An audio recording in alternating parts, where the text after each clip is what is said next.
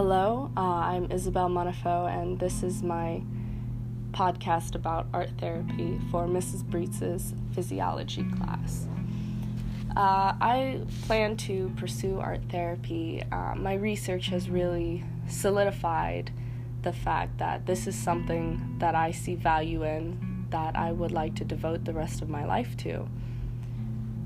Art has always been my go-to. It's been my gift that God has given me, that I've tried to nurture the best I could to help others, and this is one way that I feel I could really impact others. But what a lot of people don't understand when they hear art therapy, I get all the time, so are you just like teaching adults how to do art? There's a difference between art therapy and art teaching, a pretty big one actually, but I'll get to that later on. Art encompasses not only a culturally dependent aesthetic, but also natural healing properties and nonverbal direct communication with the brain. Recent research shows the effectiveness of art therapy as it becomes a growing field of study and form of treatment. This is something huge, because every time I tell people that I'm going to be an art major, they immediately tell me, "Oh, you'll change your mind once you're there. You're not going to really do that, are you?" No, I'm really going to do that. It's a medical field, and a lot of people struggle with that because they hear art and they think someone who does not have their life together and someone who is strictly a freelancer, which I have no desire to be a freelance artist whatsoever. It's not for me. Other people are very good at it, but it's not my strong suit. I'd prefer to be working face-to-face with people and working with people. That's what I like to do. I like to give back, and I like to be face-to-face, and I could not handle a normal day-to-day desk job. And a desk job's a desk job, whether you're sitting in front of a computer typing or sitting in front of your easel painting. Either way, it's a desk job to me. Art therapy, I think, is cool because it promotes self-reflection and brain stimulation that takes place outside of the conscious mind. It's defined by dictionary.com as psychotherapy based on the belief that the creative process involved in making the art is healing and life-enhancing. So art therapy is not about the product. And that's the difference between art therapy and art teaching. Because when you are teaching to certain methods. You are teaching certain methods. You are teaching technique. You are teaching about the principles and the principles of design and whatnot. And that's not what art therapy is about. Art therapy is more of gives the patient more freedom to truly explore their subconscious mind. If the person wants to draw a castle, let them draw a castle. If the person wants to draw an in-depth study of the human body, let them do that. It's very free, but there is a method to it. It's about the journey the patient takes. It's not about the finished product. It's not about how good it looks, what techniques the person used. It's not about a finished product. It's not about a quality piece of art. It's about how they chose to create this piece of art, whether it be painting or drawing or sculpting. It gives key insights as to who the person is and what they may be struggling with internally that either they don't realize and they aren't able to say as they would in talk therapy. That's a big thing for me. Art therapy is more of like a teamwork, whereas with talk therapy, it feels one-sided to me when you think about it. It's you talking to a therapist, and that's the end of the story. There's a little bit of conversation there, but not as much as you would think. Art therapy is a full subconscious conversation. It allows both the patient and the therapist to become fully immersed in the subject they happen to be focused on during that particular session. Art really allows you to tap into your subconscious mind, where you may not even realize thoughts you were having, but you are, and it takes somebody else to see that, to realize that. And that's one of the reasons for an art therapist. You can create art all on your own. You can create your own art therapy. You can create your own art therapy sessions, but oftentimes people need someone there to interpret that for them if they need it, or someone to teach them how to use the different materials. So it is a teaching job in a way, but completely different at the same time. A lot of patients choose to engage in multiple types of therapy, like talk therapy and art therapy, where the art therapist will be working with the patient while the talk therapist is working with the patient at the same time. This works a lot for kids and for people struggling with mental disability. It allows them for a kid who may get stressed out easily when having to face someone face-to-face to talk to them, this allows them something to do to occupy their mind while they're talking, so that way you can kind of get the answers that you need out of the kid while allowing them to kind of detach themselves if they need to make them feel more comfortable. Art therapists work a lot with speech pathologists as well for the same reason, kind of as like a distraction, so the speech therapist is able to communicate with the child or with the adult. But a lot of times art therapy serves the purpose of tapping into that subconscious mind. What I think is probably the coolest part about art therapy is that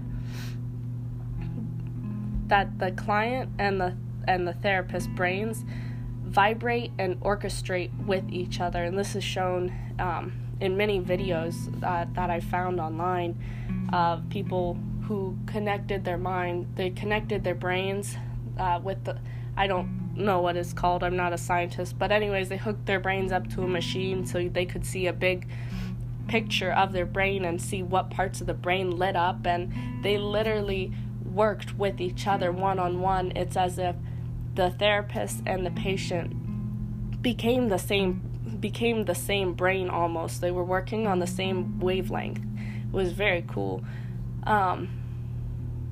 But because they are vibrating and orchestrating with each other, this empathetic relational resonance occurs as the brain's nervous systems of the client and the therapist mirror each other. This illustrates human's nervous system is wired for empathetic connectivity. What I think this connectivity can be explained a lot better through Michael Todd Fink and his podcast Kind Mind, which I love. Kind Mind. I listen to it whenever I'm painting, drawing, whatever I'm doing. I just enjoy listening to it. It's very interesting. He really taps into the science side of how we feel and why we feel. He really gets into the functioning of the brain in relation to psychology, which I find to be absolutely fascinating. One thing that he talked about in his podcast about art therapy was about mirror neurons.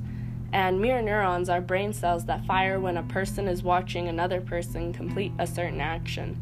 This is why people cry during sad movies or say, I can do that, after watching another person complete a difficult task easily.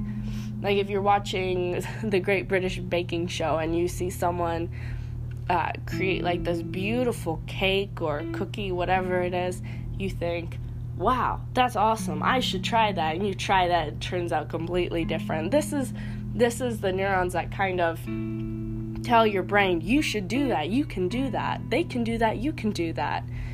Mirror neurons force the brain to believe that these things are happening to the viewer. This strengthens the empathetic connectivity in the brain.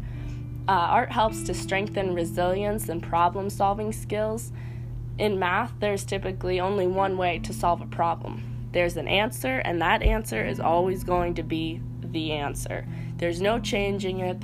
Sometimes there is, But I mean, even when you can change your method for solving it, you're very limited to the methods that you can take. Art, however, allows a person to problem solve freely, employing many different ways to reach a solution. There is a mind and body connection that is illuminated through the process of making art, which allows a space for reflection and exploration. Art therapy the real reason that I have really pushed myself to pursue art therapy is to help people and veterans who suffer from PTSD. Oftentimes when people hear the words post-traumatic stress disorder, PTSD, they think of veterans. But it's not always veterans. A lot of times it's rape victims or children who have been in terrible home situations, or anybody really who has suffered a traumatic experience that sticks with them. It could be witnessing the death of your aunt. It could be a car crash. It could be anything. And it depends on what your brain holds on to and keeps in there and keeps replaying over and over and over again. And it really takes over a person's life. I have a friend who has suffered from PTSD for a very long time. She received her diagnosis in middle school, and I remember her telling me that when she found that out, she just kind of stopped. She knew that's what it was, but hearing a doctor tell her that, it really changed her life. But oftentimes she thinks she's better, and then she doesn't take her medication, and she gets so much worse. And just watching her struggle and go through this has really solidified one of the reasons that this is something that I want to do, to help people with. Another reason is I was volunteering with the Knights of Columbus at an Honor and Remember event in which we served breakfast to Gold Star families. And Gold Star families are families who have friends or relatives who have passed on, or who have gone missing in action, killed in action, or have chosen for various reasons to take their own life. And it's often very traumatic for the families, and this is really a community, like a way for them to reach out to other people who share their stories, who share the same struggles and pain, and it really allows them to bond and to find someone to help them through their time. At one point in the breakfast, they each stood up and they each told their story about their son or their husband or their brother, and two families stuck out to me most. They both had a son, and both of their sons had survived their tour of duty and had come home. The part that really, I'm just going to say it sucks. What sucks is because there is not enough people out there pushing veterans to seek medical help for psychological conditions, they succumbed to the effects of PTSD and chose to take their own lives, unfortunately. But art therapy can be a beneficial form of treatment from those suffering from neuropsychiatric conditions like depression and post-traumatic stress disorder. It can benefit patients in many ways. A few include a boost of self-esteem, a facilitation of communication, and activation of neurons, which improves brain function. Art therapy, because it's one of the few therapies that has proven to really impact those suffering from PTSD, whether they be veterans or not. It engages a different part of the brain, and it allows the patient to process and discuss the trauma without triggering a panicked response. So this would be one of those instances where talk therapy just isn't an option for the patient. But that's I find to be amazing. but it can also help people who are suffering from degenerative diseases like Alzheimer's as well. I'm going to take a drink.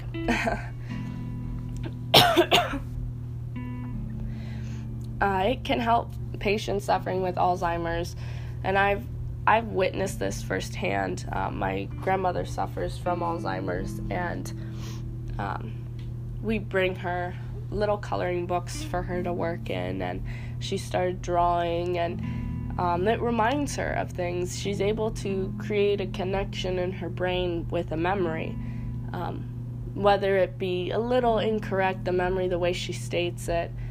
There's still a resemblance of that memory. There's still something there. But art therapy, music therapy, and recreational therapy can all help, all combined, which she's engaged in all of those, really. Opera. She loves opera. She always says that her dad used to sing opera to her all the time when she was little. And so when she hears like Pavarotti, it just kind of, it resonates in her mind and reminds her of her childhood. And recreational therapy, because working out, if you work, your brain's a muscle. If you don't use it, you lose it. So she reads all the time, she writes, she works out. But yeah, art therapy, music therapy, and recreational therapy altogether can help individuals suffering from degenerative diseases to continue to live meaningful lives despite their diagnosis. There are a lot of misconceptions with art therapy. One of the biggest ones is, as I said before, the difference between teaching and art therapy, which I explained was that art therapy is about the journey, and teaching, I've got a sore throat. Art therapy is about the journey to the piece, what it takes to get there. Teaching is about not the process, but the final product. But it's not about how good it looks. It's about what you learn. And that's one of the biggest things about art therapy. But it's not right for everyone.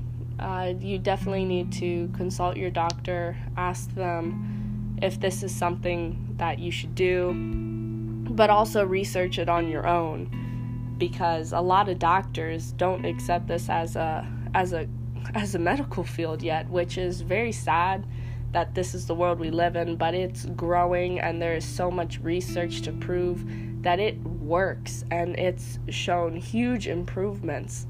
But unfortunately, there are so few art therapists out there and so few people going into the field that it hasn't gained that full acceptance yet as a true means of healing. But thank you for listening. This has been my podcast.